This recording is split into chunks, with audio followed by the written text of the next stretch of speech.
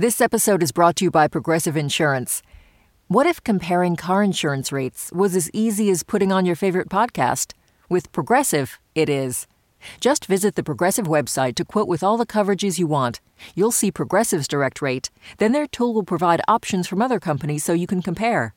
All you need to do is choose the rate and coverage you like. Quote today at Progressive.com to join the over 28 million drivers who trust Progressive. Progressive Casualty Insurance Company and Affiliates. Comparison rates not available in all states or situations. Prices vary based on how you buy. Science Friday is supported by Dana-Farber Cancer Institute. Thanks to Dana-Farber's foundational work, protein degradation can target and destroy cancer-causing proteins right inside the cell. That's how Dana-Farber is working to treat previously untreatable cancers. Learn more at danafarber.org/everywhere. WNYC Studios is supported by MathWorks, creators of MATLAB and Simulink, software for technical computing and model-based design. MathWorks, accelerating the pace of discovery in engineering and science. Learn more at mathworks.com. Listener supported. WNYC Studios. This is Science Friday. I'm Ira Plato. Later in the hour, we'll talk about plastic batteries, why mosquitoes are so annoying, and the weird and wonderful history of sex. Yes. But first, some exciting news in science this week. Scientists recently crowned an underwater meadow of seagrass as the world's largest plant, beating out a colony of aspen trees that once held the title. Joining me now to talk about this discovery and other science stories of the week is Sophie Bushwick, technology editor at Scientific American, based in New York. Welcome back, Sophie. Thank you. Nice to have you. Okay, so scientists just discovered the largest known plant on Earth. Tell us about that. So this is a plant that covers an area about 77 square miles. That's a plant the size of Cincinnati. It's a particular kind of seagrass called Poseidon's ribbonweed, and there's lots of meadows of this off the coast of Australia. So researchers were studying the genetics of it, and they took samples from all these different meadows. And what they found was many of these samples were genetically identical, which suggests they are all clones of the same seagrass, and that it has been growing in this area for about 4,500 years. Wow. It's lasted millennia. How has it lasted this long with, changing climate, other woes? Well, they think that one of the keys to its survival might be the fact that it has two sets of chromosomes, which is something called polyploidy. Now, this is not good in animals, but in plants, it apparently it has lent this particular plant some resilience to changes in climate, but it has also made it impossible for it to reproduce sexually. So that's the reason it's cloning itself and making all these genetically identical versions, is because that's the only way it can reproduce. I'm reminded of the humongous fungus that used to hold the record for the largest living organism, I think. Yes. I mean, and that's also kind of contentious, right? Like, what counts as the largest organism? So you could argue that the aspen grove you mentioned is still the largest individual plant because its root system is all connected. But this would be the largest plant overall. And then there's the question of, are we talking about the area of surface it covers? Because this covers a much greater footprint in area than the aspens do. But does it weigh as much? So there's all these different criteria when it comes to the official largest plant. But this one definitely covers a super, super impressive area of the ocean. All right, let's pivot to the animal kingdom right now. There's been some new research on what countries are most responsible for the rise in animal extinctions. What did this study look at? So this study was looking at how consumption and global trade creates this demand for resources, and how often the place where these resources are consumed is inadvertently affecting areas, thousands of miles away. So for an example, you can look at the western lowland gorilla, which is this very endangered species. Its population is expected to plummet by about 80% over the next 65 years, and it lives in Cameroon and neighboring countries. But the reason it's endangered is because of raw materials being extracted from its habitat, and those raw materials aren't being consumed in Cameroon. They're being shipped away to other countries. They're being shipped to China, where they're made into products that are then sold in the U.S. So in that way, the U.S. is driving this extinction, even though consumers in the U.S. might not be aware of it at all. Huh. So what these researchers wanted to do is say which countries are driving extinction in other areas, which countries are suffering from biodiversity losses due to consumption patterns in other countries, and then which countries are in a situation where it's their own domestic consumption that's driving domestic loss of biodiversity. And what they found is there's a group of 76 countries they call importers, which are importing products and thus driving the decline of endangered species abroad. And the U.S. is a big one in this category. Other members include Japan and France and the UK. And then there's a smaller group of countries of only about 16 that researchers classify as exporters. So they're exporting products, which is causing biodiversity loss and endangering species there. And that's only about 16 countries. And then there's 96 countries where it's domestic consumption. That's the problem that's driving extinction risk inside those countries. Let's turn to another ancient organism, the animal called a trilobite. Some interesting news about trilobite fossils here? Yes, some trilobite naughty bits have been exposed by this 508 million-year-old fossil. So this is the first known male appendage sex organ from trilobites. And it's not a penis. It's something called a clasper, which is a part that certain marine species use during mating. The male will have this, and it'll use it to hold the female nearby so it can release sperm and be more confident that they will fertilize the female's eggs. But it's really hard to find these parts because any soft parts, it's hard for them to survive. And trilobite fossils, they're some of the earliest hard-bodied animals, and there's a ton of them in the fossil record because of those hard bodies, but their soft bits aren't preserved. Researchers have to kind of extrapolate that they exist based on, maybe spots in the shell where they think a leg attached. But this particular fossil was fossilized on its side, and so a lot of its appendages were preserved, including these claspers. Wow, that is an interesting sex act that they do there. Yeah, a lot of modern animals also do it. Sharks, shrimp, horseshoe crabs, many of these species have claspers. But the other thing is that this is a particular trilobite species. There's about 20,000 trilobite species that we know of. So it's possible that some of them didn't have this organ. Interesting. And we'll be talking more about the secrets of animal sex lives a little bit later in the program, not trilobites. But there's even more weird animal news this week, such as why mice are afraid of bananas. I had no idea, Sophie. Neither did I. Yeah, so researchers were looking at some male mice and how they behaved around pregnant and lactating female mice. And they found out that these mice were getting incredibly stressed out. And they traced it to one particular chemical compound called N-pentyl acetate that was in the urine of these females. And it just so happens that that compound makes bananas smell like bananas. So the researchers had already tested how the males behaved when they were exposed to this urine. So now what they did was they bought some banana oil and put the males in a cage with it. And sure enough, the male stress response spiked. They started releasing this chemical that indicates that they were upset and scared, and it was all because of that banana smell. And so what does this discovery tell us about animal communication? Well, one thing that male mice tend to do is eat mouse babies. So this is something that they might do. If there's a female with babies, she might be less likely to mate with them and get pregnant. So they will eat or otherwise kill these babies and then mate with the female. So the females have evolved this defense mechanism, which is that when they're pregnant or they're lactating, they will release this chemical, and that freaks out the males and tries to drive them in an effort to drive them away.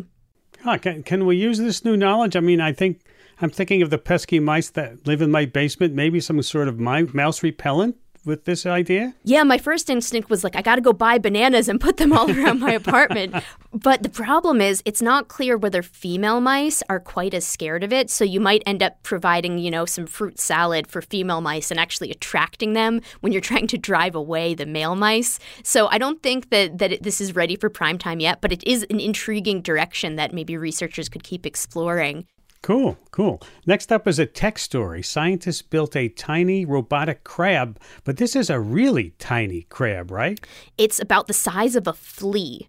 Wow. And it's really cool because the way it moves is it's made of this material called a shape memory alloy.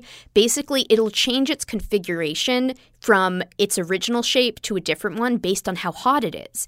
And the researchers used a laser to heat different parts of the body from a distance. And as it gets hotter and then colder, its conformation changes, and that makes it move. It can skitter sideways in a motion that's very similar to the way a crab sidles back and forth. And in fact, that's the reason this team chose to develop it in the crab shape, because its motion reminded them of it.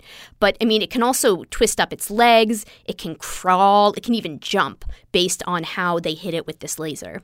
Wow. So what would be a good use for something this tiny? So you can imagine a tiny robot like this maneuvering in a very confined, small space. Possibly it could be used someday in the future for some sort of surgical procedures. Maybe it could be used to assemble very tiny, delicate machinery as well. You know, I'm wondering, okay, let's say you use this in the body. I'm thinking of the old movie Fantastic Voyage. Mm-hmm. You have to Google that. So what happens if it's in your body? How do you get rid of it? They would have to think about that, I would imagine. Yeah, I think they would definitely have to consider that. This is more of like a prototype proof of concept device. I definitely would not want one of these in my body at this stage in its development. But I think the idea is eventually it would be manipulated into the body and then manipulated back out. Are researchers looking for other critters to base robots off of? Oh, all the time. Like even just this particular research team, they've also developed little robots that look like other insects, like beetles and inchworms. This does seem like a fruitful technology to move forward with. Yeah, it's another really cool thing about it. It's manufactured in 2 dimensions, so it's cut out is like a flat shape, but it's made of this sort of springy material that pulls on the 2D shape and springs it into a 3D one after it's been cut out. Okay, we've got time for one more story, and this one takes us to space, where scientists have a new way to study outer space from home, right? Tell us about that. Yes, this is really cool because it repurposes existing data and information. So it is basically an algorithm that lets researchers hunt for asteroids without having to look through a telescope or even launch a specific new asteroid telescope. All they have to do is apply this algorithm to existing images and data that have already been gathered. And it picks out spots of light that might be asteroids. And then if those are confirmed, it can start calculating the orbit of those asteroids and maybe say, hey, is this thing going to be coming close to Earth? Is this a potential threat? Have they discovered any asteroids out there yet? Yes, they looked at a set of data from one lab for a limited time period of just several years, and they found more than 100 asteroids in that data. Any of them a threat to our planet? As far as I know, you don't need to keep an eye on the sky just yet. They don't seem to be imminent threats to us. But this is just a really intriguing option for looking for asteroids. So NASA says that they've already discovered about 30,000 near-Earth asteroids. So 100 isn't a super large amount compared to that, but that's just what they got from one set of data. So it's really exciting to think of what they'll find when they start applying this more widely. I'm sure asteroid nerds are jumping up and down about this. Fun. And because, it's low maintenance, right? You don't have to spend a lot of money and build telescopes and do things like that.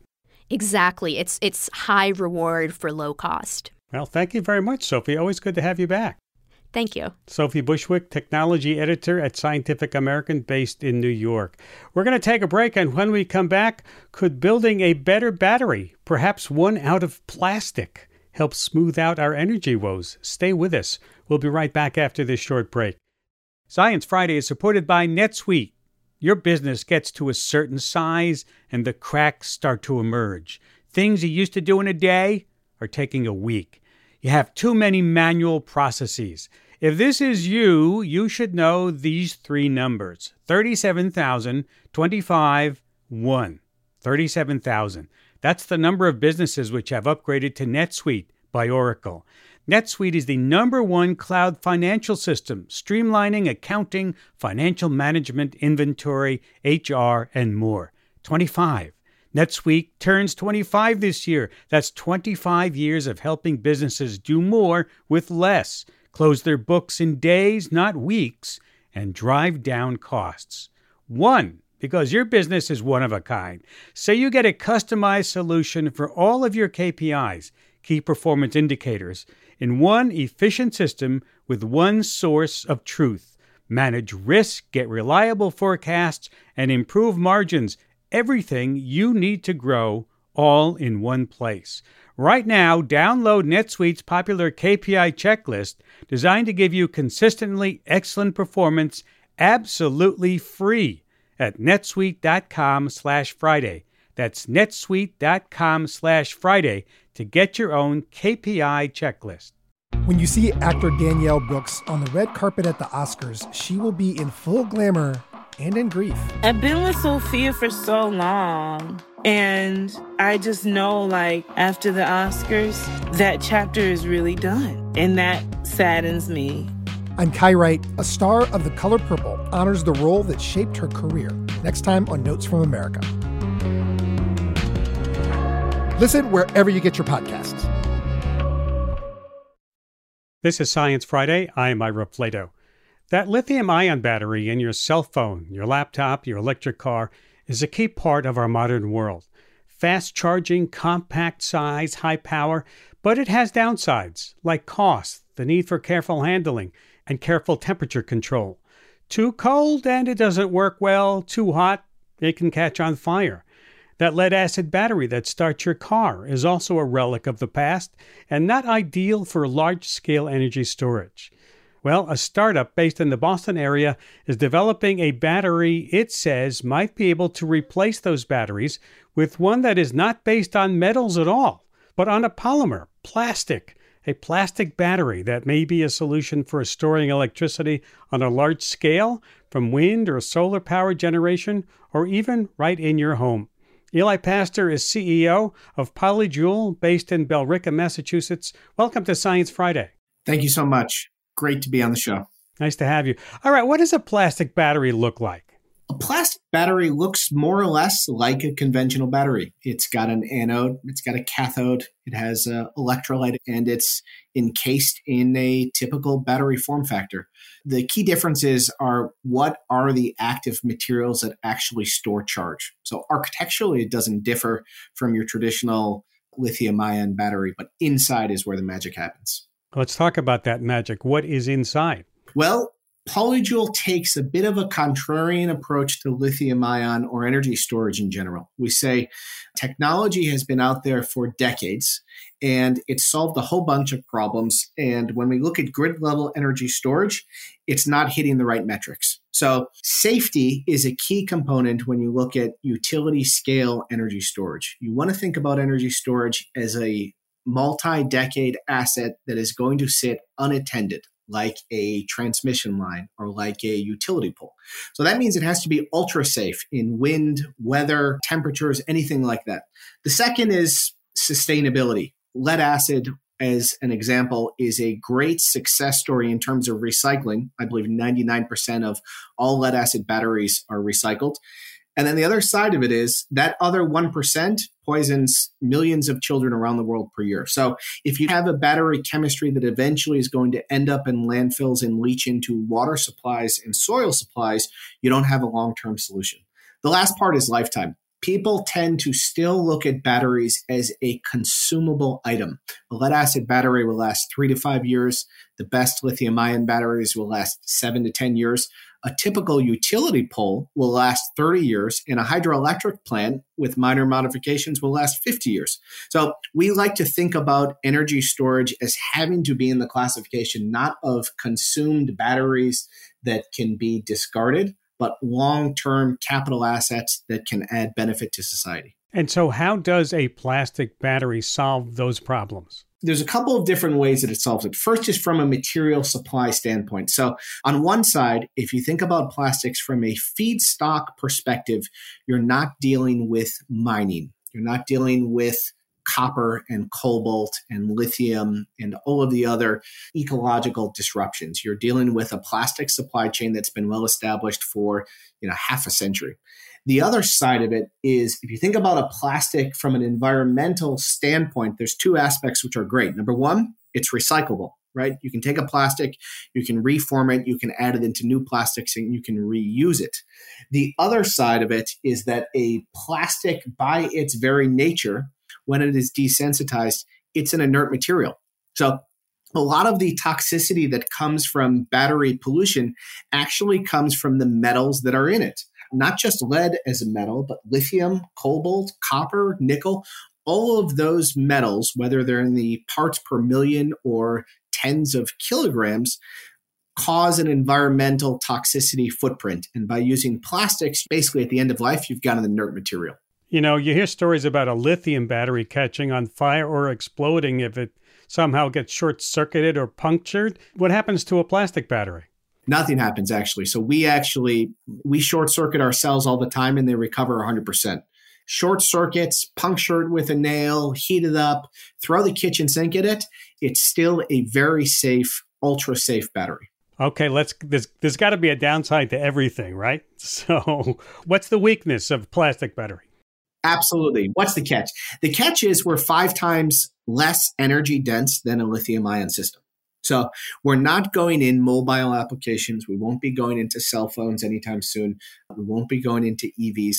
We're focused exclusively on grid level stationary applications where volumetric energy density is not the key driver. The key driver is safety, sustainability, long lifetime, and cost. And so for cities looking to back up or store their electricity from their wind or solar generation, you have a lot of room. So you could put a lot of batteries of this size in there that are not as efficient as lithium. That's right. And think about this is where safety comes into it. So take one of the hardest cities to do business in, New York City, right? And New York City obviously hates anything that is flammable anywhere. If you have an ultra safe battery, you can throw small units in 10% of the population's empty cupboards and accomplish the same amount of energy as throwing a massive battery installation outside of New York. That safety enables you to either go with a distributed version or go with a centralized version in a cheaper piece of land where footprint is not an issue.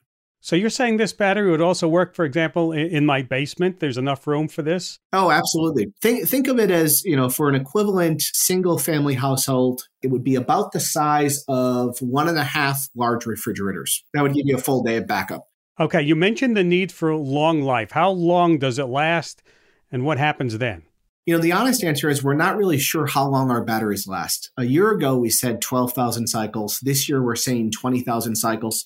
But real world cycle life testing takes physical time. So it's quite possible that we're going to be at 30,000 cycles in a year from now. But from a capital and depreciation standpoint, we call a battery a 2 to 3 decade battery. And after that, the energy and power landscape is going to be different in 30 years from now. So It may be time for an upgrade. I would think so. If you can get it to last 2 to 3 decades, I think you've done pretty well. We hope so. So what's the time frame here? Are you still in testing phase? Would it be rolled out at any time? Do you have customers? So there's multiple valleys of death for energy storage startups. You start with the cell chemistry, you move to a prototype, you have to get your first commercial customer, you have to scale up that prototype. Those are probably the first 5 valleys of death. Polyjoule passed those 1.5 years ago. So we've produced 20,000 cells. We've integrated them into energy storage systems. We are revenue generating. We have 8 months of field trial for grid connected energy storage. The next 3 valleys of death are scale up by 10, scale up by 10, and scale up by 10. And that's our next 3 years of development. Now, there is a need for this for grid storage, right? We're talking about creating a new grid, people going more electric, uniting cars and solar power and wind, especially when the sun doesn't shine, right? Storing up excess energy for when you can use it and smooth out the grid. This is that kind of solution. That's absolutely right. And there are 2 sides to it. One part of it is all of the hoopla about energy storage right now is focused on decarbonizing the transportation sector. If you look at the global emissions from transportation, it's about 14 to 15% of total CO2 emissions. If you look at the electricity, heat generation, and industrial sector, Add those categories up, and it's about 45 to 46% of global emissions. So there's an enormous amount of, I don't want to call it low-hanging fruit because it's not trivial, but there's an enormous opportunity to decarbonize some of the largest polluting sectors. And energy storage can be considered a force multiplier for renewables and the intermittency of renewables. If you have the sun, which only shines 6 to 8 hours a day, and you have the wind, which blows intermittently, but you have both of those renewables paired with energy storage, you've gone from 50% capacity utilization to 75% or 100% capacity utilization. That's part one. Part two is the economic effects of introducing renewables to the grid. As you add more wind and as you add more solar, those opportunities can be thought of as volatile power generation assets. And what that volatility actually means, it's like the stock market. There's a supply and demand for electricity that is traded on a real-time market. And if there's not enough sun or there's not enough wind, the price of electricity is going to be more volatile. Batteries smooth out that price volatility over the long term and enable renewables. All right, let me give you my blank check question here, because I'm sure there's stuff you'd like to continue to do research on. And if I gave you a blank check and you had an unlimited budget, how would you spend it? What are the problems that still remain? What are the challenges that you're looking into? The short answer is, from a macro perspective, we would like to scale up to dislodge Goliath. And by Goliath, I mean that 95% of energy storage today is lithium-ion battery chemistry. There's a bunch of historical reasons for it, but most of it has to do with price, and most of it has to do with availability. We believe in 2 years from now, if we scale up by a factor of 100, we'll be cost competitive with lithium ion. But scaling up is a non-trivial application from a manufacturing and supply chain and execution standpoint. And we essentially want the opportunity to dislodge the Samsungs of the world, the Teslas of the world, the LG Chem of the world that have this 30 years of R&D, 30 years of financial backing with an inferior chemistry that is unsafe, that is not sustainable, and doesn't last for that 30-year utility level lifetime that we're looking for. All right. We will look forward to seeing your batteries. Eli Pastor, CEO of the battery startup Polyjoule, based in Billerica, Massachusetts. Thank you for taking time to be with us today. Thank you so much. This is Science Friday from WNYC Studios. Summer means camping, beaches, barbecues, and pesky mosquitoes to bug us for another season, right? They use their amazing sense of smell to sniff out their next meal, us.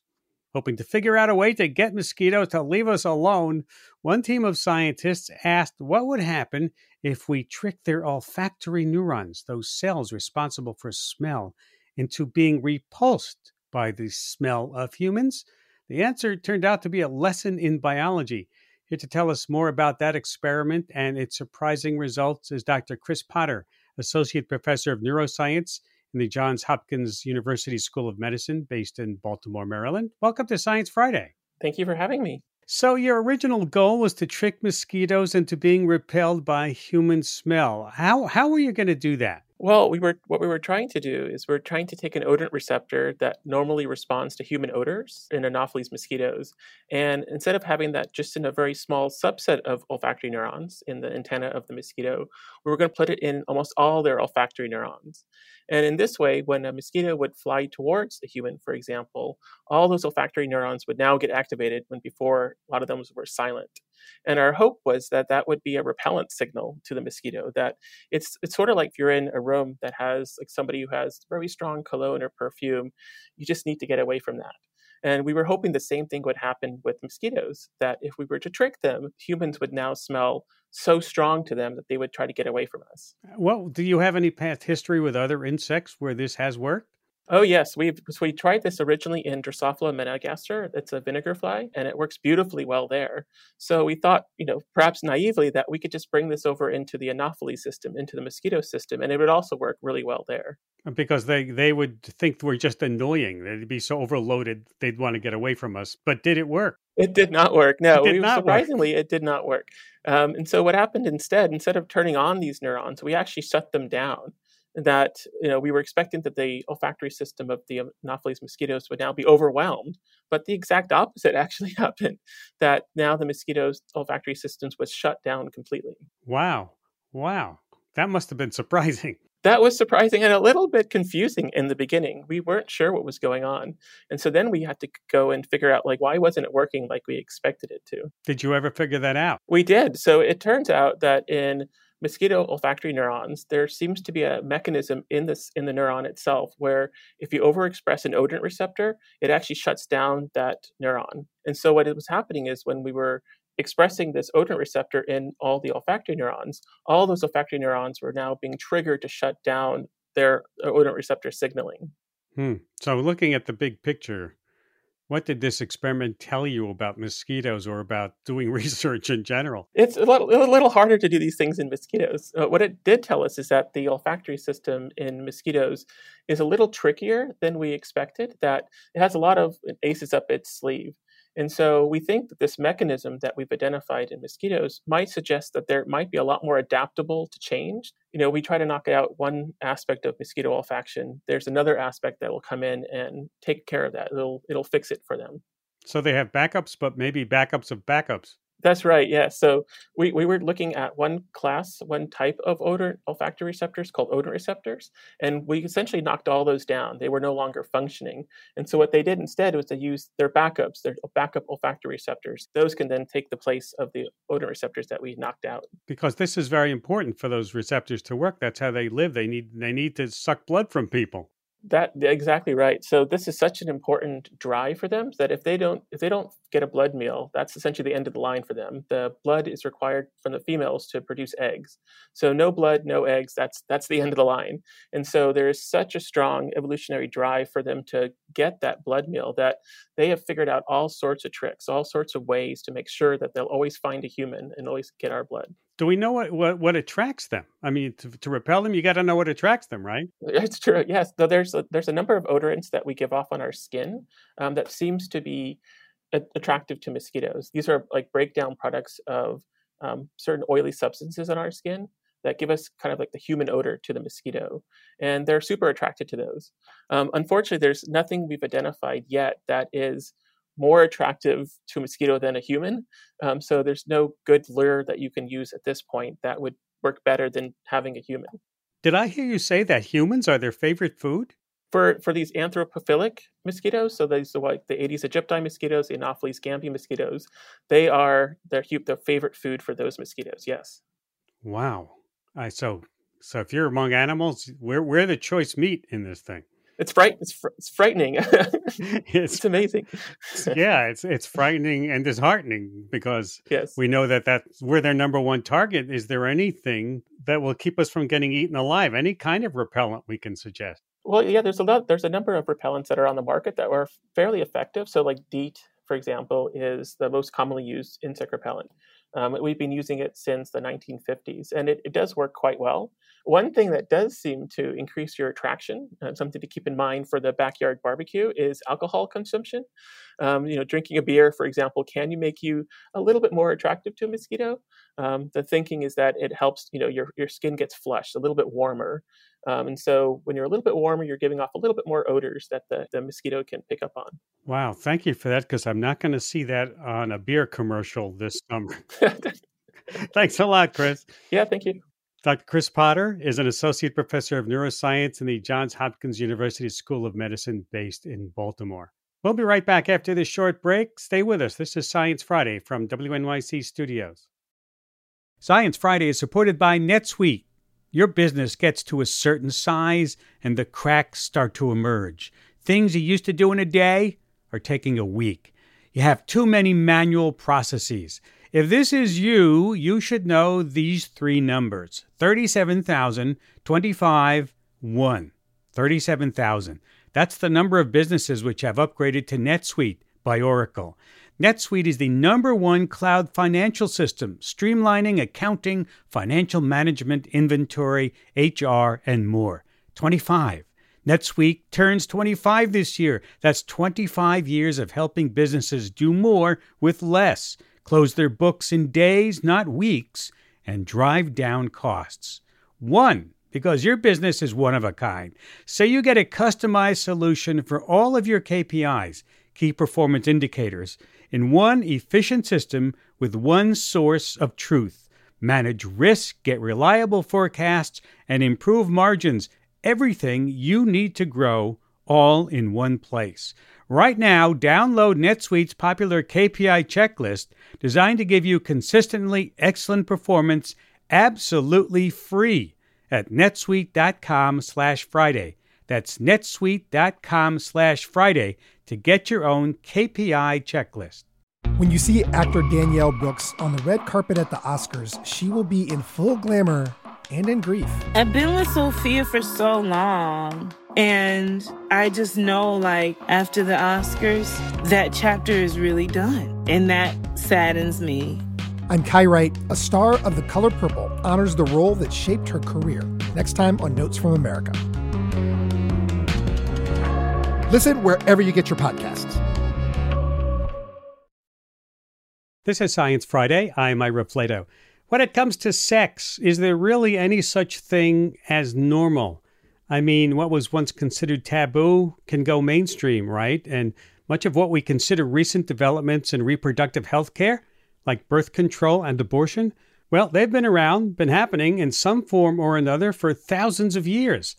All that and more is contained in a new book called Been There, Done That, A Rousing History of Sex. It's by Rachel Feltman, friend of the show and executive editor of Popular Science based in New York City.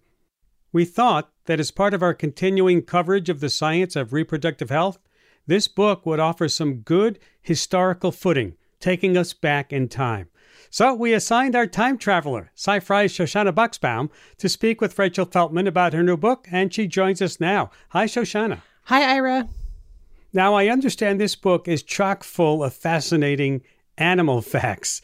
So what can gay penguins help us understand about human sexuality? Yeah, so you've probably heard about the numerous famous now gay penguin couples at zoos around the world. And it sure seems like a pretty recent phenomenon.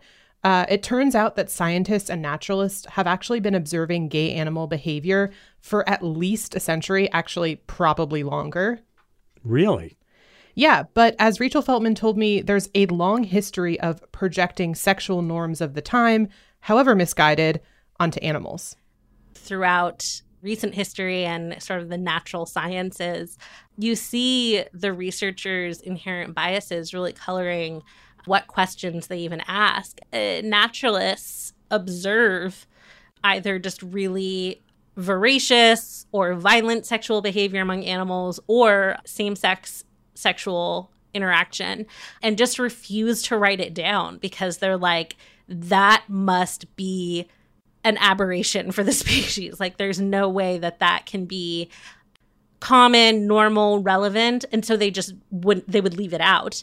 A lot of what we think of as normal is really based on like what researchers were even comfortable talking about. And in the 1800s, I can tell you that was not male penguins having sex with each other. That was definitely not a thing they were comfortable talking about. One of the other examples in your book that I just have to bring up, I can't do this interview without talking about it, is the three-goose relationship that you talk about in the book. Tell me a little bit about this pretty actually common arrangement of how geese raise their young. So a while back in New Zealand, there was this goose known as Thomas, and he took up with this injured female black swan who people called Henrietta. This was around 1990. Mm-hmm. And 18 years later, according to the BBC, another female black swan showed up. And then she laid eggs. It turned out they were Henrietta's eggs because Henrietta was actually a Henry. And Thomas, this goose, was a gay icon. And no one had known this whole time. The throuple eventually settled into a rhythm. And then Thomas took on like a parental role as Henry went on to have 68 children. Oh my gosh, 68. Yeah. Yes. Impressive. And according to research on black swans, at least for them, this setup would have actually probably felt pretty normal, interspecies aspect of it aside. Black swans are known to have a few different potential setups for mating and parenting. But actually, according to at least some research, the most stable pairing is when there are two males and a female and they all stay together. This is a family structure that works from an evolutionary standpoint. We're taught your biological imperative is to make babies. And so people see sexual orientations that don't involve procreative sex as being somehow a strange exception to that. But we do see examples in the animal kingdom of situations where there being parents who aren't physically reproducing themselves as an evolutionary benefit. And so now any conversation about sex has to unfortunately get into some of the downsides. And it turns out, I learned that romances between Neanderthals and early human ancestors actually led to them swapping STIs, sexually transmitted infections. What happened? Well, what happened is that STIs are supernatural and normal and have existed for much longer than humans have. And HPV and HSV, which is herpes, we did have some trading back and forth. HPV, we got that from Neanderthals and we gave them HSV. There were some really unfortunate headlines a couple years ago about how we killed Neanderthals with herpes. That is not true. So humans are unusual in that we have two strains of HSV, herpes simplex virus. We have HSV1 and HSV2 are what's known as oral and genital herpes, extremely similar. And it's because one is the version that we evolved with in a more original sense, which gives us cold sores usually. And then the other one is one that we caught from some other primate relative, probably not through sex. It was probably more like one relative ate a certain primate and then maybe we had sex with the other primate. It's a twisted web we wove as early humans. So I want to pivot a little bit to a topic that gets a lot of conversation. That's contraception. And a lot of people think of it as a modern invention, but preventing pregnancy, just like STIs, are as old as sex itself. And one particularly eye-opening example that you write about in the book is that ancient Egyptians used a mixture of crocodile dung as a contraceptive device. How exactly did that work, and do we know if it worked as a contraceptive? Well, for reasons that are probably obvious, no one has, to my knowledge, tested this. This is pure speculation in terms of how well it would have worked. But it does make sense because the crocodile dung would have helped create kind of a physical barrier against the cervix. And it also would have helped change the pH of the vagina, which we know is a really valid method of birth control. In fact, one of the most recently FDA-approved birth control products is a gel called Phexxi that changes the pH so that it's not hospitable to sperm. And the crocodile dung was very similar. They often used honey as well, which we now know has potent antimicrobial properties, which is great if you're putting poop anywhere near your vagina, which is not something you should do ever, just to be clear. And we see that combination of a cervical barrier plus a pH influencer again and again through history. There are sponges soaked with vinegar in the Talmud. You see ghee being used by women in India thousands of years ago. People have been trying not to have babies when they have sex for a very, very long time.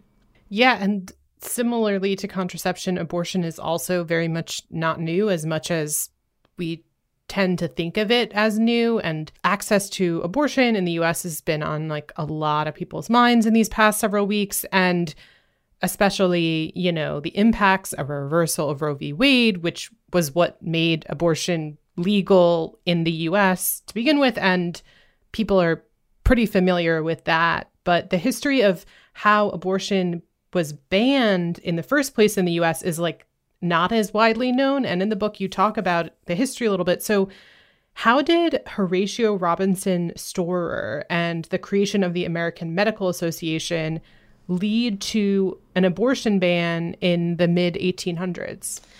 Yeah, so what's really interesting is, and pretty intuitive once you think about it, is that when you look back in like ancient history, there isn't a lot of distinction morally or practically between methods of birth control and abortifacients, because before we had any insight into the, mechanisms of gestation, the line was a lot blurrier between like stuff you took to end an early pregnancy and stuff you took like to not get pregnant and stuff you took in case you like might be just a little bit pregnant. And even up into the 19th century, you see abortion, and especially early abortion, as really being seen as a personal issue. Like, it's not to say that no one ever opposed it. Certainly there were religious institutions that opposed it, and not just in recent history, but nobody was making laws around it. We see records showing that people terminated pregnancies, and Horatio Robinson Storer was very much opposed to abortion.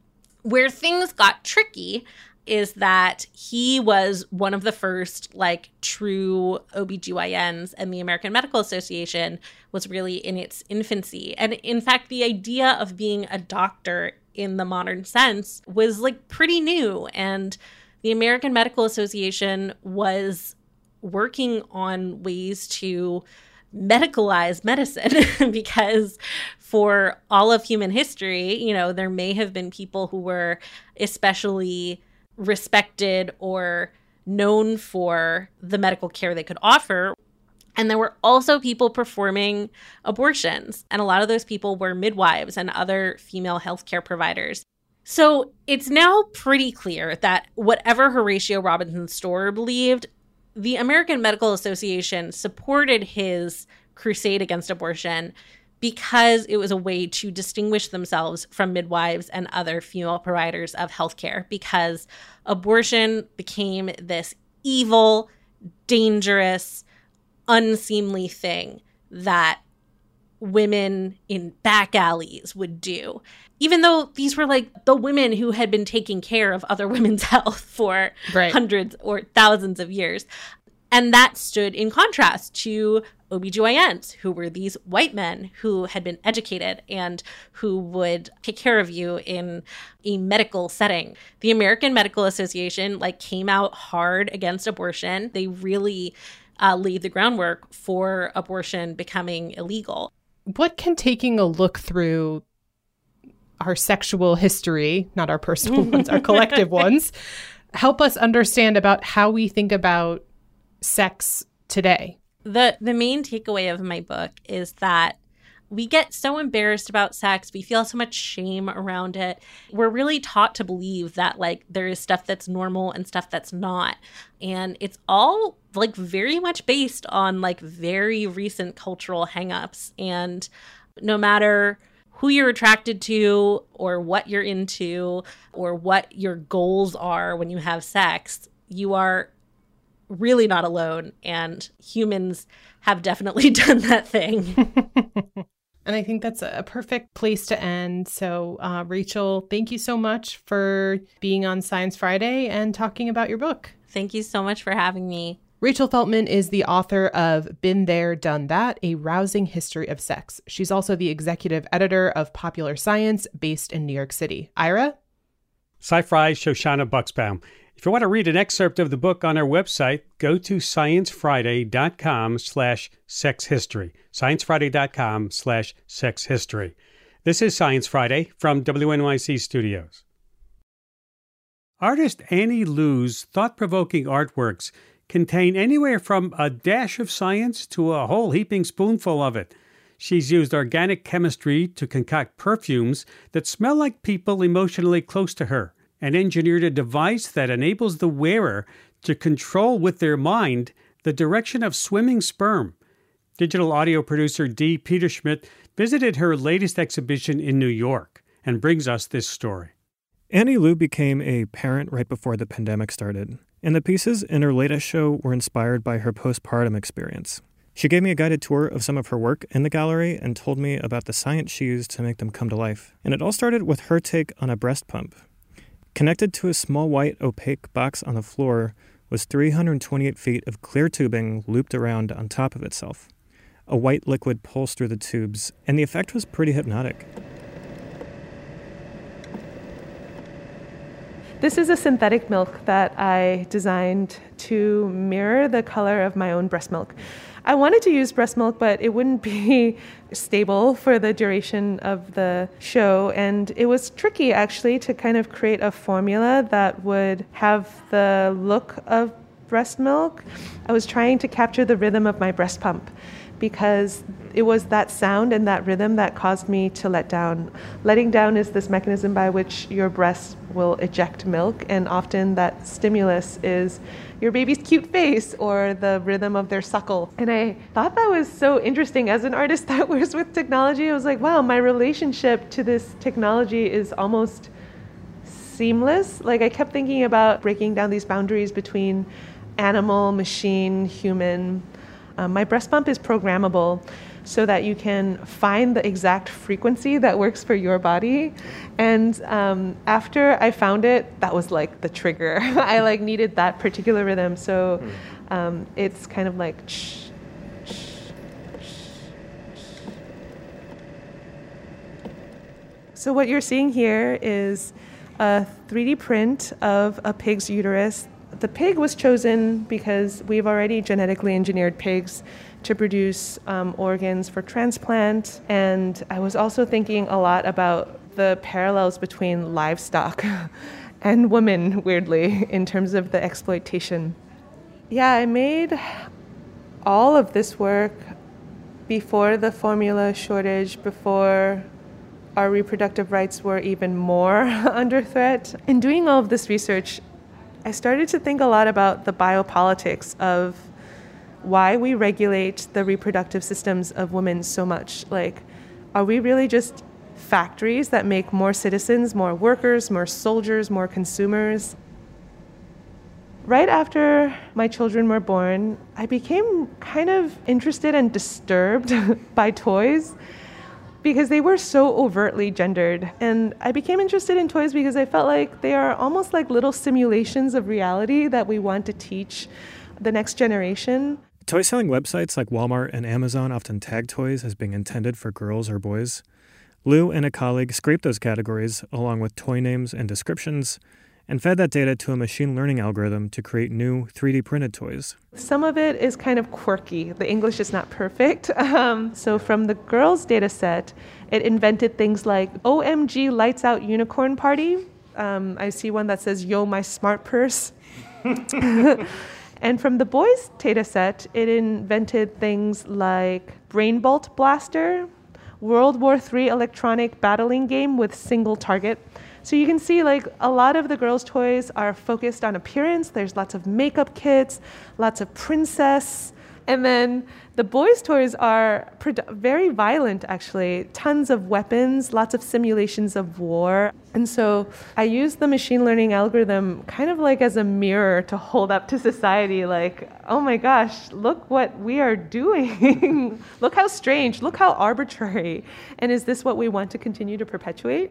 If you're in New York, you can catch Annie's exhibition Ecologies of Care at the Cucifritos Gallery and Project Space from now until July 30th. And if you can't make it, you can see photos and videos of the exhibition at sciencefriday.com/postpartum. For Science Friday, I'm Dee Peterschmidt. Thank you, Dee. Hey, before you go, can you fill us in on some of the folks who helped make this show happen? Sure thing. John Dankosky is our Director of News and Audio. Annie Nero is our Individual Giving Manager. Melissa Mares is our Office Manager. And Charles Berquist is our Radio Director. Thanks for listening. Thanks again, Dee. And that's about all the time we have for this hour. BJ Liederman composed our theme music. And of course, if you missed any part of this program or you'd like to hear it again, yes, subscribe to our podcasts. Have a great weekend. I'm Ira Flato.